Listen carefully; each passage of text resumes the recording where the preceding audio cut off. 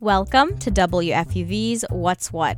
It's Tuesday, September 5th. What's What is a daily podcast that explores current events, culture, news, and hot topic issues in the New York tri-state area. And includes features and interviews exclusively from WFUV. I'm David Escobar. And I'm Christina Lulich. And here's what's going on around the city. We may be entering the fall season, but the summer heat is far from over. Starting today, New York City is opening cooling centers across the 5 boroughs. Hot and humid conditions are in the forecast for today and tomorrow. The heat index across the city is expected to be in the mid to upper 90s. The city opens areas for New Yorkers to stay cool when the heat index is forecast to be 95 degrees or above for 2 or more consecutive days. The cooling centers are set to be open until tomorrow. To find one near you, head to finder.nyc.gov. Commuters can expect to see schedule changes for the Long Island Railroad. The MTA says the new times will increase service to Penn Station and add more direct service to Brooklyn. These changes are based on ridership data and customer feedback. Major schedule differences can be found on the MTA website, and commuters are encouraged to stay updated with the Train Time app. There's a new law going into effect today that could impact your next stay at a short-term rental. It's called Local Law 18, and it'll require hosts who rent out spaces for less than 30 days to register with the city. Some major renting platforms that'll be affected by this law are Airbnb, Vrbo, and Booking.com. Hosts will now be required to live in the dwelling, and guests must have unrestricted access to all rooms. Also, no more than 2 guests are allowed to stay at a time. Hosts who do not comply with this rule could face up to $5,000 in fines. We all know New York City is home to some amazing restaurants. But you might be surprised to hear that some of the best food out there is at a baseball park. That's because Citi Field, the home of the New York Mets, just received an award from USA Today for having the best stadium food in the country. Filet mignon, hot pastrami sandwiches, and a rotating Taste of Queens vendor featuring local small businesses are just some of the reasons cited for the award. The experts who nominated Citi Field say they appreciate the stadium's commitment to making its food options as diverse as the cuisine in Queens. This morning, New York City Mayor Eric Adams held a press conference with transit officials about the increased reports of people riding on top of subway cars. WFUV's Grace Galbraith has the story. Mayor Adams is partnering with New York City high school students from the High School of Art and Design to create a video message urging young New Yorkers to stop subway surfing. NYPD Chief of Transit Michael Kemper says there are a number of physical dangers for riders who climb on top of moving train cars. Our message is clear to anyone who is still thinking of subway surfing. Don't do it. It is not only illegal, and if you're caught, you will be arrested, but it is deadly. You need to recognize this. There are no do-overs if a mistake occurs. Consider it game over.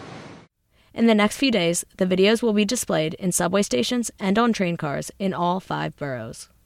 For WFUV News, I'm Grace Galbraith. That was WFUV's Grace Galbraith with the latest update on subway surfers in the city. And on this day in 2016, Freddie Mercury was immortalized in the form of an asteroid. The Queen frontman's name was attached to asteroid 17473. The asteroid was discovered in 1991, the same year Mercury died. And Queen's lead guitarist, Brian May, made this announcement to fans on what would have been Mercury's 70th birthday.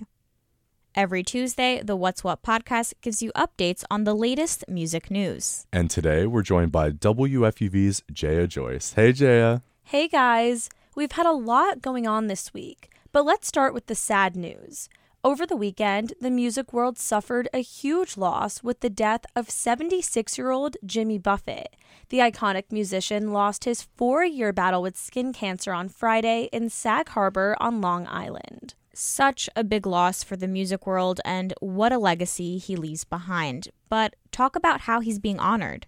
Well, famous artists and fans have come together in the tri-state area to share their love for the Margaritaville singer. On Saturday, country artist Keith Urban dedicated a performance to him at his concert in Atlantic City, performing 2 of Buffett's iconic hits. And what about his fans?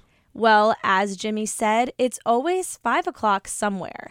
And in New York City, fans took the phrase to heart.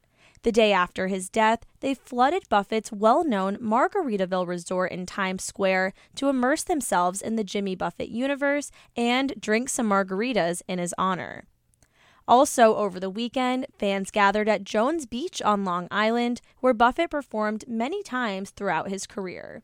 There was definitely a large camp of New Yorkers celebrating the life and legacy of Jimmy Buffett this weekend, but I heard some others were lined up for the Electric Zoo Music Festival on Randall's Island. How did that go? I wouldn't say the annual event ran smoothly, Christina. The highly anticipated 3-day EDM festival got a little bit chaotic. Not all fans with tickets were even able to get inside to experience the music. Wait, what do you mean? Well, the first day of the festival was canceled because organizers weren't able to set up the stage in time for their performances. That upset fans with Friday tickets, but the anger stirred up even more when fans were denied entry into the festival on Sunday as well. Why's that, Jaya?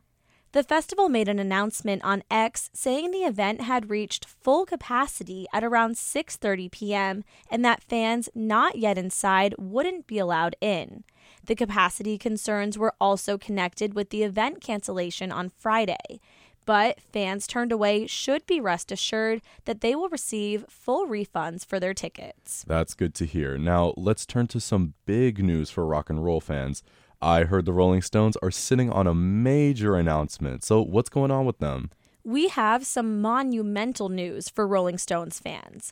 Yesterday, the band announced that they'll be releasing their first studio album in 18 years. It's called Hackney Diamonds and will be the Rolling Stones' first album since the 2005 release of A Bigger Bang. Do you think anyone saw this coming? Some were suspicious. The band has been teasing the album for a little bit now with a mysterious marketing campaign projecting their logo onto major landmarks throughout the U.S. But the confirmation of new music has fans geeking out. Is there any more new information? The 3 surviving members, Mick Jagger, Keith Richards, and Ron Wood, will announce more details at an event in London tomorrow. But fans can tune into the live stream from around the world. It'll be streamed on the Rolling Stones YouTube account at 9:30 a.m. Eastern Time.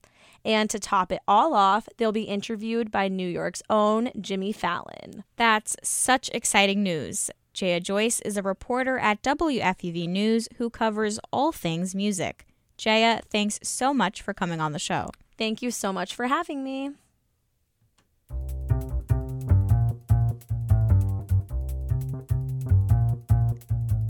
And that's our show for today. But check back with us tomorrow around 3 o'clock for more news, music, and culture.